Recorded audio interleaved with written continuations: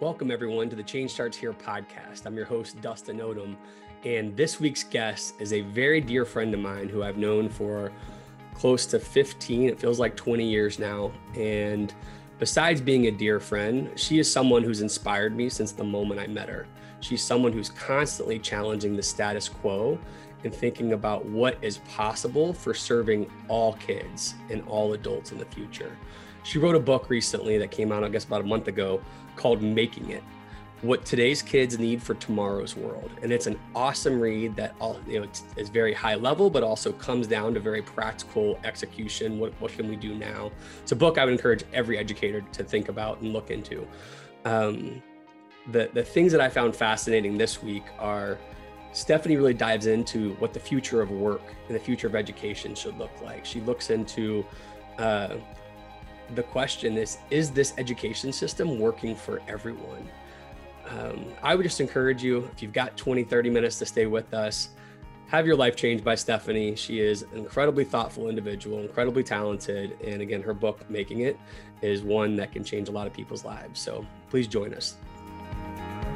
Steph, we start every, as we've talked before, we start every podcast with the same question. Who are you and why do you love what you do? So I am Stephanie Malia Kraus. My first name starts with an S because my dad is Jewish, and the Jewish tradition is that you are supposed to name your child after the person who passed most recently, the most recent ancestor. But the thing about my family is that we're not very traditional. And so there's both honoring and departing, which is kind of a theme for everything in my life, but that is the first name. Malia, because I'm Native Hawaiian, and while my dad is Jewish, my mom is Hawaiian, brought into life with these really intense storytelling cultures. And so that is a part of my Hawaiian identity. And Kraus, I'm a mom and married. Evan is my husband. And while I love my family, I was less fond of my maiden name and glad to give it up for an easy one like Kraus. But, I think that, being a mom in this moment is probably core to my identity, and it extends out into the roles that I've held as an educator. I've been a teacher, I've run a school, I ran an education nonprofit, have worked kind of schoolhouse to White House on education issues, and I'm a social worker, a counselor, and a coach. And I think that across all of the spaces where I've been able to work and raise kids, there is deep lifetime investment to every kid and every family that I come in contact with. And now that I have my own children, I understand how that's my mama bear. And I think that really forms the core of my identity. So we've known each other for about 15 years now, and obviously that has nothing to do with why you're here. And I want to be clear with that, just because I would love to talk to you any day of the week. I still remember the first time we met, probably some 15 years ago, you coming into my office at a nonprofit that both of us worked at, and you just kind of wowing me with your outside the box ideas and your questions and thoughts. You oozed sincerity, you oozed passion, and you used vision, right? And I had no idea where it was about to go. I just knew that I felt blessed just to be in your presence. And so it's really cool that we're talking here today. So for the guest, you kind of hinted at it, said schoolhouse to White House. I would like for folks to understand what that means a little bit more before we dive into your book, because it's so crazy, the journey you've had that's brought you here today. It's a wild ride. When I look back at my life and I think about just what it has looked like so far, it surprises me. And with distance, I think it feels really special and sacred that this has gotten to be my life. And so I think when I think back 15 years to that oozing of energy, and sort of unbridled enthusiasm for what can we do, and how should we be educating kids, and what's needed in the community we both called home. My life is so much this extension of grace for something I never imagined having. So I think the first part that I want your listeners to understand is that in order for me to love learning and my work, I had to leave school. And that's a really dislocating part of my story. I grew up in a small town in New Jersey. I'm one of 5, and I dropped out of school. More than 20 years ago, got sober, officially signed out, got a GED. And what's funny to me now is that I've run a high school and spent a lot of my time advising on high school related issues, but I actually didn't go. I went to a little bit of 9th grade, but the last full year I completed was 8th grade. And started at community college, and then went to a small school in Florida, taught in Phoenix, Arizona, taught 5th grade.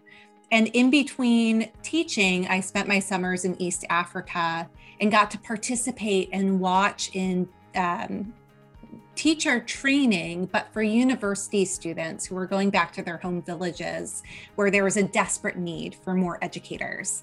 And they were leaving university to go home and to help raise the next generation. And so I left the classroom. So this is a theme, a little bit of leaving these traditional education environments to keep moving forward in that sort of passion and vision. And what I started to learn really quickly, both captured in my own life, in the lives of my 4 brothers, the lives of my students in Phoenix, and through the young people who I met in Malawi, was that sometimes there is a difference between what young people need to be ready for life in adulthood, for life in general, to grow up, and what we get to experience in school. That there is a gap between completing high school and true readiness for life after it. And so that became this charge for me. So Dustin, when you and I met in the city where we were both living and working, St. Louis, young people were hemorrhaging out of some of the comprehensive high schools, which you have deep connections to. And a lot of them were being pushed and pulled out of school because life was happening. And that didn't mean that, like my own story, that they didn't want to learn or have a good life or take care of their families. And so I had the privilege and opportunity and hard, painful work of working with community partners and the school district and the university community to develop and run a school for youth who were older, who had to leave because of life. Yep. And these were 17 to 21-year-olds. And so that was the journey on the front lines. Today we get to talk about this book. And so I left the front lines 8 years ago when my second child was born, and took on that question of what do young people need to truly be ready for life, as the charge and the continued mission that we couldn't actually solve for while I was running the school. There were a lot of insights, but I couldn't deliver on the mission to those students. And so for the last 8 years, I've been charging after that question, and wrote the book really as sort of a love letter back to the front lines. 8 years now working nationally has been spent with policymakers and influencers and scientists and researchers, learning so much more about how we learn and develop and what the world is really like and the workforce is really like. And unfortunately, I really didn't get any of that training or insight when I was in the classroom or when I was running a school. Yeah, I do think it's funny. Like you say, yeah, I was on the front lines running a school. You started an organization to aggressively go after this marginalized people group and serve them well. And again, I know that you didn't hit all the goals that maybe you had, but I felt like, yes, you were a school leader, but I feel like it was so much more. And I think the theme that I constantly see from you is, even if it's like do this and then stop for a second, then do something, you're always building on what you learn to make more of an impact. And I think, we're close enough to where I can give you real feedback on anything, particularly a book that you do want real feedback on. And I loved it. And I loved it not because my friend, but I loved it because the insights that you try to draw out about what is education really need to look like, what's the future of work look like, is there with real practical advice of how I can, as an educator or a parent, dive into this and lean into this to get my kids ready for a world that no one's truly knows what to get ready for. So as we start, one question I am curious about, in the book, it's stated somewhere that the public school system is outdated. Why do you think it's outdated? Because of when it was designed and how it was architected. So there are a couple of pieces to this answer. One is that our typical school model, the way that we sort of cut up and order a sequencing that looks at elementary and then middle and then high school, and you move up this escalator or sort of across this conveyor belt, was designed for farm kids to become factory workers. It's steeped deeply in the industrial model. And because of what was happening at that time during the Industrial Revolution, it was also designed for those who were becoming factory workers, which was predominantly the white and middle class and wealthy. And so the first piece about it being outdated is to understand that not only are our schools designed in ways that are outdated, but designed in ways that are deeply inequitable. And I'll give a really, some listeners to the podcast have probably heard of the sort of designing inadequacies of, okay, this is a factory model. We talk about that. But the way in which that shows up in a very kind of specific way is back to the school in St. Louis. When we started the high school, we had 17 to 21-year-olds who enrolled, and they would have 3 or 4 or 5 credits only. You needed 18 to graduate. And the reason why they only had 3 or 4 at 17 was that they had a mishmash of incompletes and withdrawals. And for those people who aren't watching, Dustin is nodding his head because he's probably remembering students and the actual experience as I'm talking about this. And in the state of Missouri at the time, 1 unit of credit, remember you needed 18 to graduate, required 7,820 minutes of instruction, which has absolutely no relationship to the science of learning and development. It is an arbitrary number that was used to segment and create perfect sort of mathematical blocks of allocating pensions, retirement system. It's the Carnegie unit. It's one of many ways that schools were architected to go to scale for this mass shift in what the workforce was going to need to do. Now, you've always had thought leaders in education, Paulo Freire, Dewey, others who've pushed on that, but that's how it ran. So that's the first, right? Deeply inequitable and outdated. But then the second really hones in on adolescence, and that is this social contract that's really the philosophical commitment and covenant that people are operating out of, which is outdated and inequitable for different reasons. And what that says is the way to succeed in America, the American dream, economic opportunity, is that you go through high school and you graduate, and then you go to college and you graduate, and then you get a job, and then you get better jobs, better pay, and eventually you retire and you leave money for your kids. And the problem is that that social contract has never worked for everyone. But one of the things that I heard in 8 years in national work and sitting in these conversations, thinking and talking about the future of the economy and society and the future of work, is that that's not really working for anyone anymore, and that the contract is obsolete. And what actually happens is that when you enter adulthood, you enter this really complex and confusing opportunity marketplace where you've got to pay for different learning and work opportunities. And so a big kind of core anchor theme in the book is we need to understand that the contract we're operating from and the architecture, the systems we're operating from, not only have deep equity implications, but they also are very due for an update and upgrade. Yeah, do you find, I have so many questions from that. Do you find there's anywhere in the country right now that's really trying to upgrade what education can look like for their system? Yeah, I think absolutely. And the question is like, how much can you do inside of the system? And I think it's hard, like we changed the law back when I was running that school to waive seat time, but we didn't realize it was like an infection. Like we didn't realize that actually time was everywhere.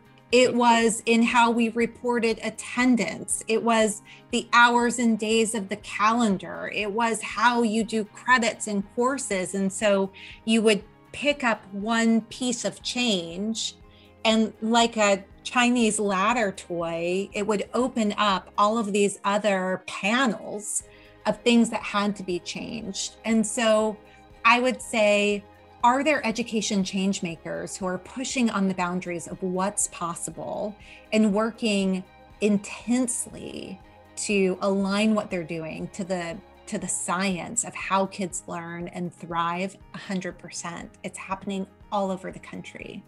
Are they under pressures and pushback because of the design of the systems, because of state policy? Absolutely. So they are wearier and less resourced than they have to be.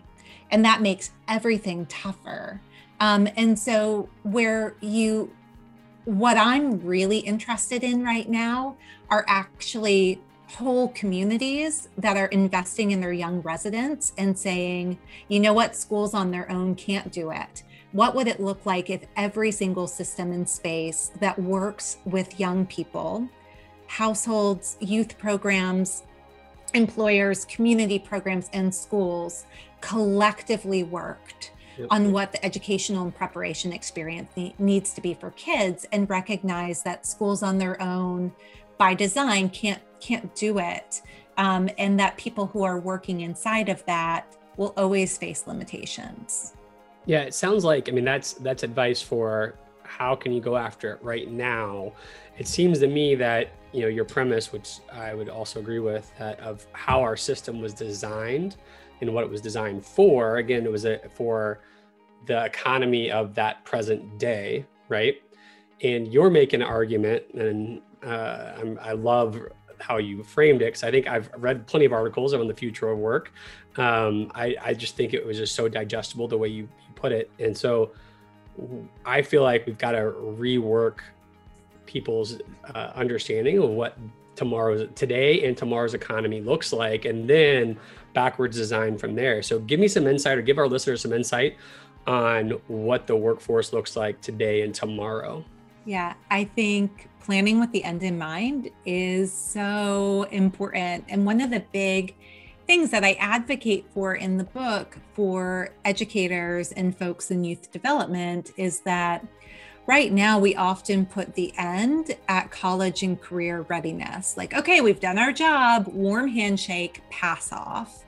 And there are two things to consider there. The first is, the ways in which college and careers, or credentials more accurately, are changing, which we can talk about that here in a second on what that future is. That's one of the things desperately in need of sort of an update or modernization. We need an accurate view of what the working life and learning life of adults will look like moving forward. So I think, that is a key piece. But the other part is that actually, I think the goal should be a long and livable life, because one of the things that blew me away as a parent and as an educator when I was writing the book was learning that today's kids, if they have the right resources and supports, should live as a rule and not an exception to be 100. Mm-hmm. And if we think about that, then the question is, so between Dustin and I, we have 5 boys, and, Henry is the littlest. What is he, 7 months now? Yep. And then Justice is the oldest, and he's 10. And so in their little lives, Henry included, 7 months to 10, there's been pandemics, there's been shootings, there's been economic crisis, there's been incredible innovation. Justice at 10 is born 3 years after the smartphone and Twitter and all of these pieces. I announced we were having a baby on Facebook. His digital biography starts without his permission when he's in my womb. They are in every way possible digital and disruption natives. And as they get older, the economy and the environment, politically, socially, weather, all of it is going to be changing rapidly. And so it's not just that they have the potential of living a long life, but what could happen inside of those years. And then what we also know is if our 5 boys had been born into families and communities that were struggling more financially, different race, different makeup, different geographic, that the chance that they would even get that long life is really subject. Yep. And so I would say, back to sort of how the future is changing, what we see and what I talk about, which was not a part of any professional development or educator training that I got, is that there are these 3 major forces that are just changing everything. And they are why our kids are disruption and digital natives. The first is machines, the actual rise in use of tech. And, in the book, I talk about an incredible pediatric cardiologist who lives here in St. Louis, and how she uses artificial intelligence and a HoloLens. She puts on this big helmet to be able to see her patients' hearts before she goes into the operating room. And the stakes are the highest. These are little babies' hearts, little kids' hearts, right? Their parents are waiting while she does this high stakes operation. And so Jen, the cardiologist, and I, we explored in our conversations, and have over the years I've known her, the simple technologies she interfaces with every day, and that we interface with every day, and that we rely on, but all the way to really sophisticated technology. And so a big thing in thinking about the kids we're working with and raising, educating, and counseling is that there is a tech touch relationship that is unavoidable and unprecedented, and that our kids are going to have to understand not only how they work inside of tech, but how they work with tech, and in some cases for tech. And it's changing the job market. So some jobs are being taken up by technology. Some jobs are changing because technology is absorbing big pieces of it. They call that sort of a taskified workforce, where some tasks are human and some tasks are tech. And then some jobs are actually people who are feeding technology in a more junior position. One thing that I think is important, again, sort of setting into my identity as a mom, is we need to understand the role of technology. We need to have an understanding of also how young people's relationship with technology is different from our own. But the other piece is artificial intelligence, which is like the robots who are most like us. It runs off of what is predictable and programmed. So what artificial intelligence does really, really well, when you think about robots, when you think about big data, when you think about sort of these big techie conversations, is that it very, very quickly, sometimes faster than humans, gets and processes information and makes predictable decisions. It is much less able to handle the fragile and the unpredictable. And so one of the big takeaways here is one of the best ways to manage a tech-touch relationship is that our boys and other kids just have to be humans. They have to be really good at navigating and doing the unpredictable, the fragile, and the relational. You know, I'll just stop at just one more thing, like thinking about Jen. So this cardiologist at St. Louis Children's is also a mom. She's got 2 kids, and I share this in the book, but I think it's worth saying, like, at the end of our actual kind of official book interview, she said, you know, Stephanie, one last thing, like, no matter what technology is available, if your kids' lives were on the line, you would never forgive me if I didn't use every resource I could. And if I didn't know about and how to use every resource that could save their lives, mostly in tech. But you also would never leave the life of your child in the hands of a robot. You would want it to be me. And I think that that illuminated so much the complexity and the promise of that piece. The second is around momentum. And I actually don't think we have to spend too much time on this one because everyone feels it. Yeah. Like, this is just the overwhelm, right? This is all the things all of the time. I talk in the book about this idea of like information obesity. Like, we are weighed down by too much, and that kids are just growing up in a time where there are constant demands. And so between momentum, kind of the rapid change of everything, and this innovation and acceleration and disruption that's brought on by tech, you're left with the need for young people to really be able to sort of plug in and unplug at will, which is really important and worth us paying attention to, particularly coming out of a pandemic where kids had to be plugged in for more hours than not into technology during the day, during a time of rapid change and disruption. And so the third big force, so you've got machines, you have momentum, and then this third piece is, so what is all of that doing to the market? What is all of that doing to the way in which we operate with each other, that we seek out education and employment and engage, you know, through commerce and through the economy? And what actually do those big things, what impact does that have on students and their future? Similarly, you know, I think markets, we would have had to spend a lot more time talking about it if the pandemic didn't happen, because I think every family in America, arguably around the world, is coming out of this global pandemic, and every educator with a much deeper understanding that the quality of life and the quality of learning are deeply interlinked, and that you can't separate them, and that the ways in which the world is functioning economically and practically is going to trickle all the way down to the lived experience of these kids and how they are learning and developing.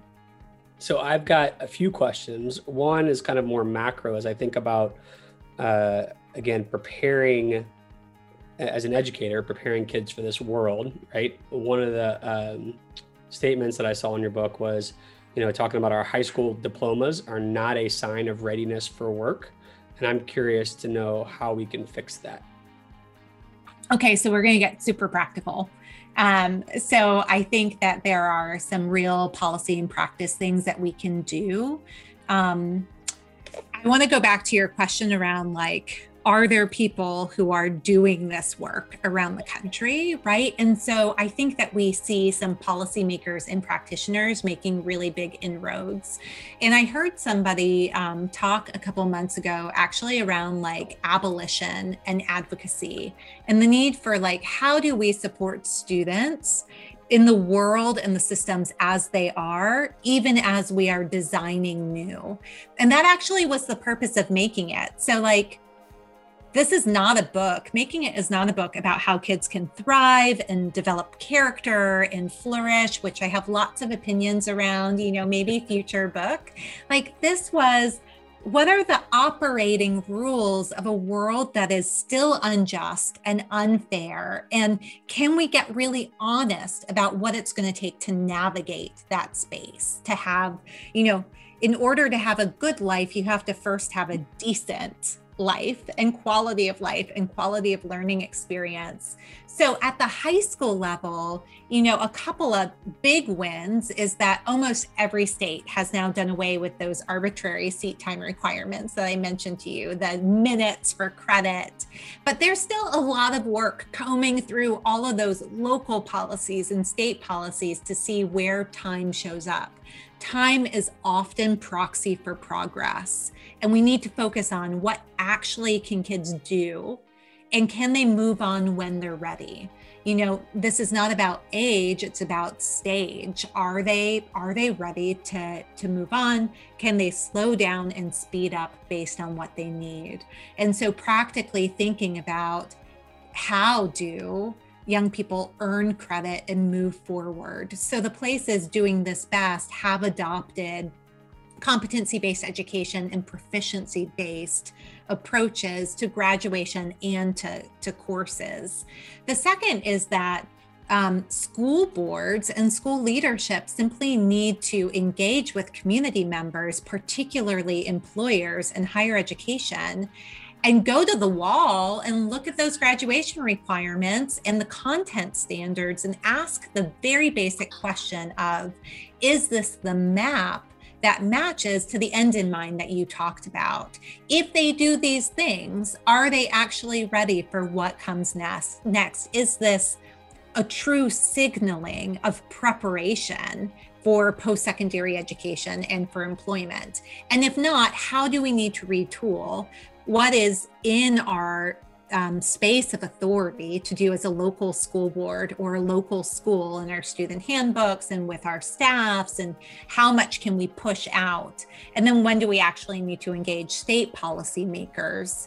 Education is something that is truly local, not only local control, but national, federal folks can set agendas and offer grants, but everything really happens transactionally at the state and local level. So updating the graduation requirements, combing the policies for these proxies. Are we using completion as a proxy for competence? Well, they finished it, so they must be ready, instead of, oh, they have the skills and habits and experiences that they need. Are we using time as a proxy for progress? Are we using access? Well, they took the class, as a proxy for quality. Well, was it a good one? How was the teacher? What was the experience like? And so I would say, educators need to figure out, do they have these harmful proxies as stand-ins that are not truly centered on what the young person needs? So those policy changes, the practice changes. And the last thing that I'll say is, everybody should read the book and have a book. No, I'm just kidding. No, not kidding. Everybody should read the book. But I think that if the point of school and the mission of districts and schools are to prepare future citizens, to prepare them for college and careers, this is every mission statement in every school and district in the United States, then there is a moral and ethical obligation to step back and ask, Are we really directing in that way? Because what ends up happening, and this is the core of the book, is if you are a poor kid, if you are sitting at the margins and school is the only place where you are being prepared, and they tell you, if you just show up and do this, you're going to be okay. If you just get the credential, if you just complete the classes, it's a deep disappointment. When I started the school and you and I met, it was for youth who were pushed or pulled out of school. But I had no idea the number of kids who had been pulled through school, who then got a diploma and really believed they were ready, and they weren't. Yeah, I mean, Steph, we've seen unfortunately our country is littered with those type of stories. Part of me thinks as I think about either the high school principal or a superintendent, there are schools that are getting really high marks by the education system that we have. I mean, there are blue ribbon schools, best of the best. And it's very clear to me that all of the schools need to reevaluate what they're doing, who they're doing it for. I just think, I wonder, how do we help those people who are leading those blue ribbon schools have the courage to hit the pause button and rethink this? Because it feels good to get rewarded for things that you've always done and you're comfortable. So how do we help people get that courage to hit the pause button and say, we've got to shake this up, we got to do better?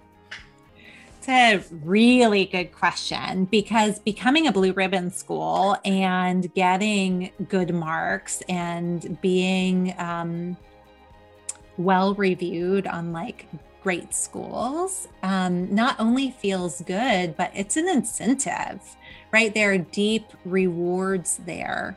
And in the book, I talk about not only the glass ceiling, but what my colleague and a researcher at Brookings, Richard Reeves, calls the glass floor.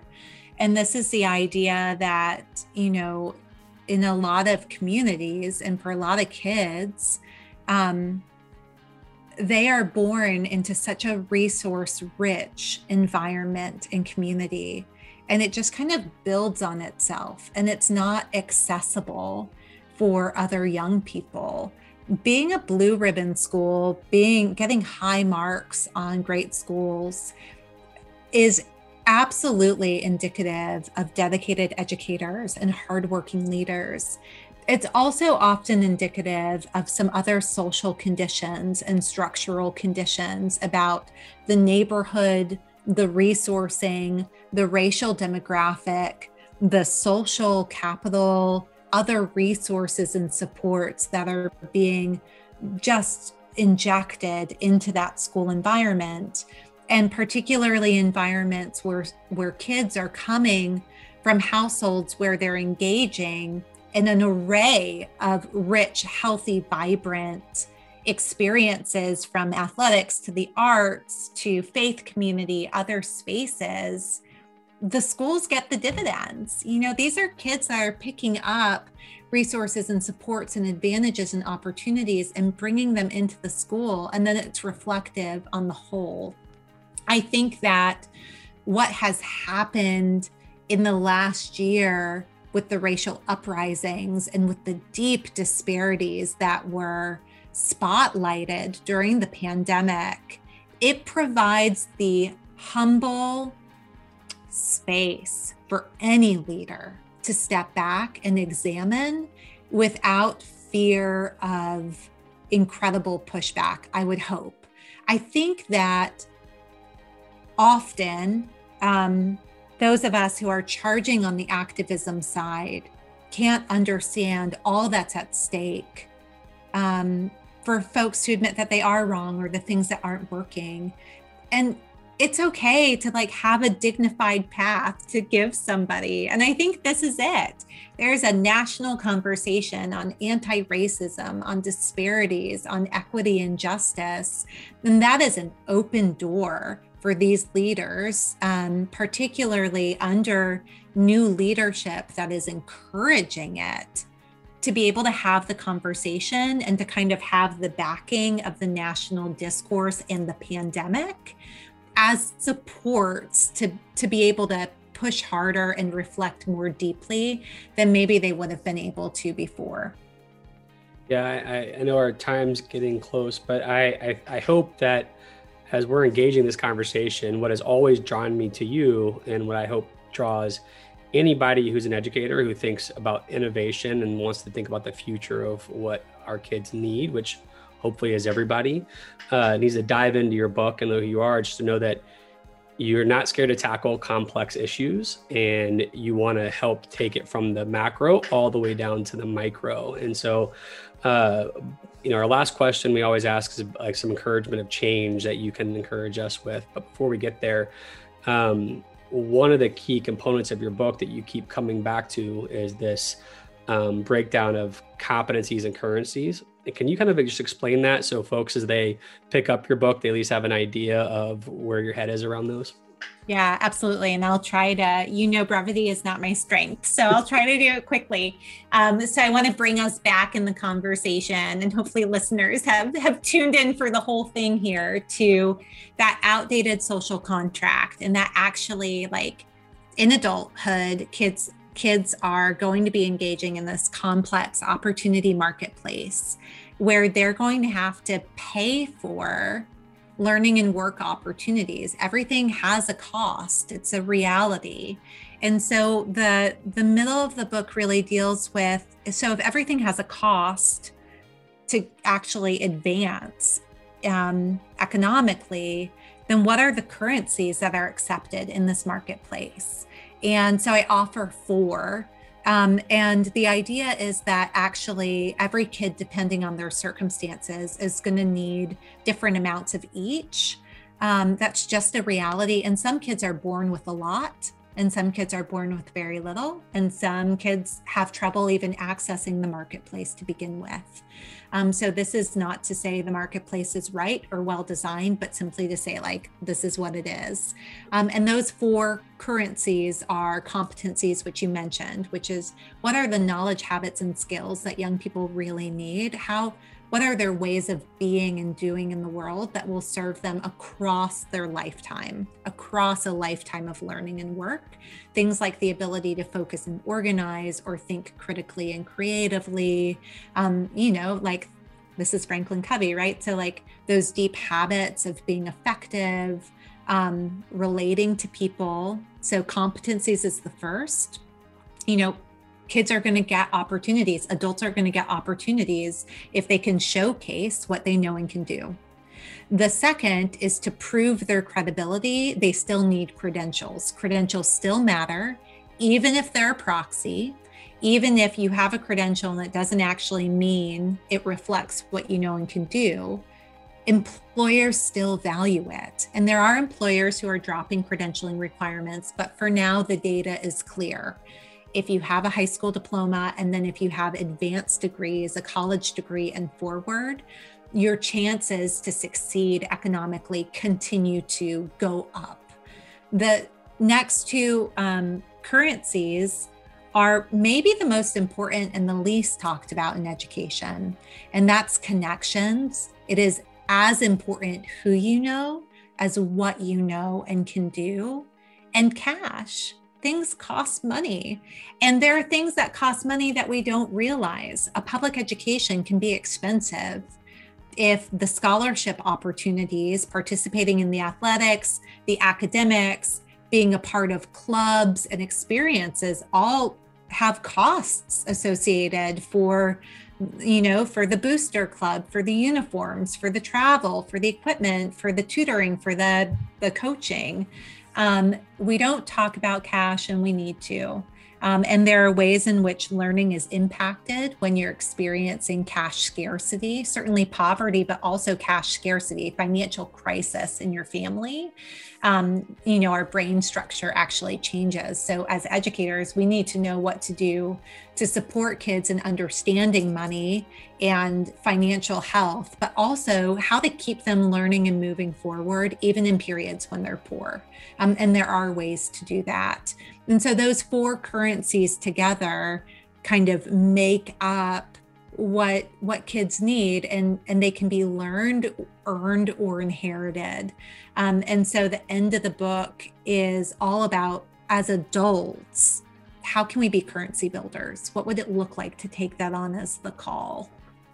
Yeah, and again, I would say that to me is one of the more compelling pieces. Is I get to learn about what the future of the world could look like and work, and dive all the way down into like very practical things that I can do as an educator or as a parent or just someone involved with kids anywhere. You have so many well thought out pieces of advice. I'm just curious right now, is there anything on your head or heart that, as you know, we always come at the end of the podcast, we want to ask every guest is, you know, to make the kind of change that you're talking about here, what's one step that I can take as an educator to you know, follow your advice and wisdom? So I'm going to cheat and actually borrow from the introduction of the book.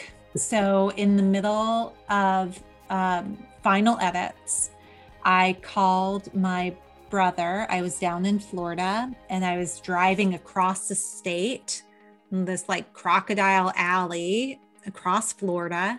And I called him panicked because I was thinking about the book. He had been a journalist. And I said, oh my God, Mark, I'm writing a book about education. And should I be writing a book about mental health? Every person I am talking to is talking about how overwhelmed and overloaded and stressed and stretched kids and educators and leaders are. And I don't know what to do. And so he said, put it up front. So I did. I wrote it in the introduction. I write about talking to Mark. But here's the thing that I just want to say at the end. Like, we're in a little bit of a put your mask on first moment. We've all just come through a collective trauma, a deep, stressful, horrific trauma.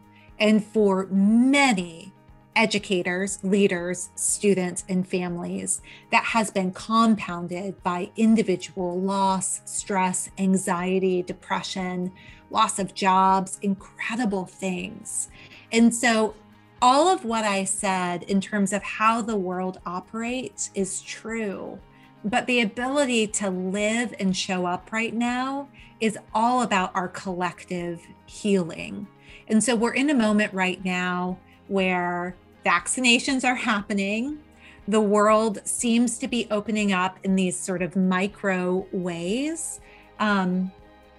But my last encouragement would be take some time to journal, to reflect, to have a conversation on what has been revealed in this year. Because the thing I know about trauma, and unfortunately I know some stuff about trauma, is that distance creates a dislocation and it's easy to forget. And it's important that there are things revealed to us this year that we can't forget, because we're going to be tending to those wounds moving forward. Our kids can't have a long life of learning and work absent the ability to live full lives. And so there is a need to prioritize, I think, above all else, frankly, just the health and well-being of kids and educators and the people who've been running our schools and our households this past year. So Steph, I know there's gonna be a lot of people that want to learn more about you. So obviously they need to read your book, but are there other ways that they can continue to follow you, get to know you better through social media or any other outlet? Thanks for asking. I think there are 3 different ways. If you want to work together, if you want me to come and speak to your school or work with your district or your organization, you can check me out on my website. And that's www.stephaniemaliakraus.com. And pretty sure the show notes will have the spelling of my name. And if you want to follow me on Twitter, that's at Stephanie_Malia. And that has both an education and youth development bent.